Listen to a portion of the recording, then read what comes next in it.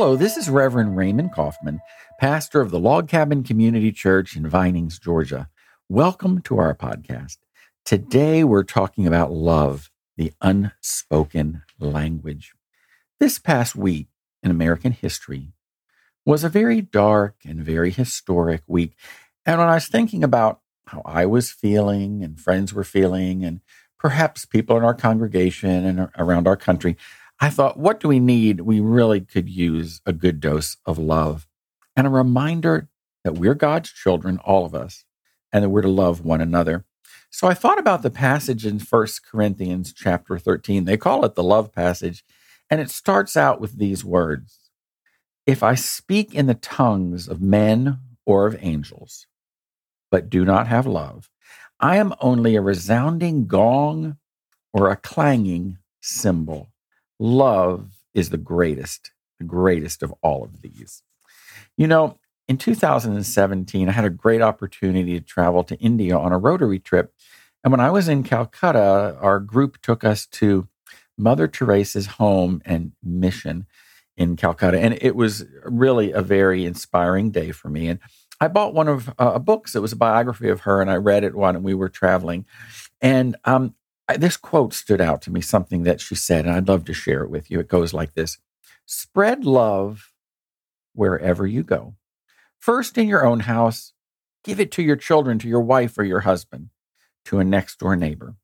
Let no one ever come to you without leaving better and happier. Be the living expression of God's kindness, kindness in your face, kindness in your eyes, kindness in your smile, and kindness in your warm greeting." Now, can I say that people that I meet always feel that way, that I've left them a little bit better? I know that I can't always, but what a wonderful reminder to us to always remember God's love and to share kindness to others. Let's talk about 3 points of love today. And the first one is, to have God in us, we need love in us. You can tell what type of person you are by the fruit your life produces. If you're a negative person, you produce negativity. If you're a critical person, you produce criticism. But if we have the good fruits of the Spirit, the love, peace, and joy in our lives, then that is what we produce. I read this week about Saint Teresa of Avila, and she was from Spain, and she was a nun. She was canonized as a saint by the Catholic Church also. And she went all the way up to King Philip II of Spain. And her mission was to spread God's love in her country. And she wanted more monasteries and cathedrals and churches all over Spain. And these words stood out as something that she said. She says, it is love alone that gives worth to all things. Love is such a strong and powerful emotion. And this is what we are called to do when we follow God. We're called to love those around us. The book of Colossians in the New Testament reminds us, clothe yourselves with love. When I read that this week, I thought, for some reason, I had this image of a woman with this fire engine red hat on, standing out, and you can see her red hat. When we're covered with love, God really covers us with love. Other people should really see it in our life, and it should stand out like a crazy red hat. It should be seen and visible. The second point is, love is how God speaks to us. When Christ died on the cross and he gave his life for us to have new life and to have life in Christ, he did that out of a love for all of humankind. He didn't have to do it. This is something that he chose to do. So we're reminded of the depth of God's love.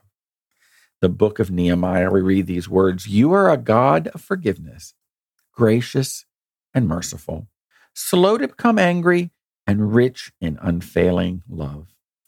Everything God does for us is in love, and it's how he speaks to us. Love is how God speaks to each one of us. And thirdly, love is how we speak to others.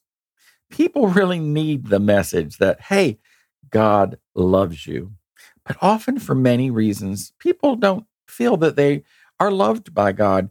It might have something to do with the guilt of something maybe in their past, or something about their faith or their religion that they don't feel good enough. It might be have to do with something that happened in their family or their culture. But I often remind people that I meet is that God loves you and you are a child of God. There was a college professor many years ago in the city of Baltimore, Maryland, and he was a sociology professor. And he had his students do a study, and they interviewed 20 inner city kids in some slums of Baltimore. And they interviewed these 20 kids, and the idea was to see, do you think these young students will be successful in life with the little that they have, the foundation? And it was determined that they're really going to have a rough time. Well, that study went off and got put on a shelf. Then many years later, another professor found it, and he said, let's do some additional research. Let's see if we can find some of these young guys now that are young men and see what happened to their lives. They'd all gone to the same school. They were able to locate out of the 200, about 176. And, they interviewed these boys, and they found out as young men that they had become very successful. Some were in business, and some had become physicians and attorneys. And when they interviewed them and said, what was it in this school? What was the turning point that really helped you, inspired you? They all mentioned this one teacher.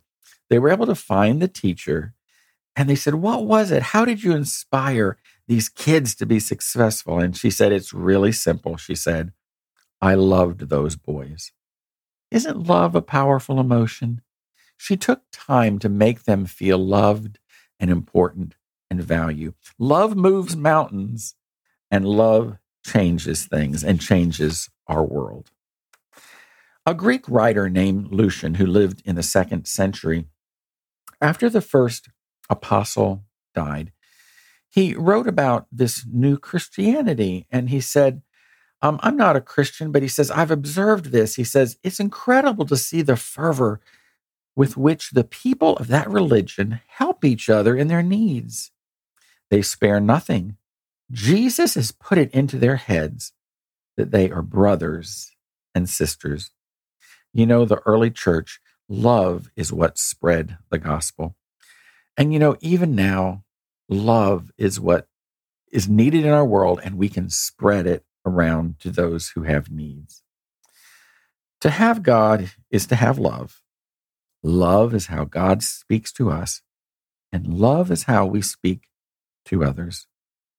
May you find time this week to share the good news, the gospel, the love of God with those around us, because our world really needs love. As we close our podcast today, let's close by saying together the prayer that Christ taught us, the Lord's Prayer. Our Father, who art in heaven, hallowed be thy name. Thy kingdom come, thy will be done, on earth as it is in heaven. Give us this day our daily bread, and forgive us our trespasses as those trespass against us. And lead us not into temptation, but deliver us from evil. For thine is the kingdom, the power, and the glory forever and ever. Amen. Thank you, and God bless you.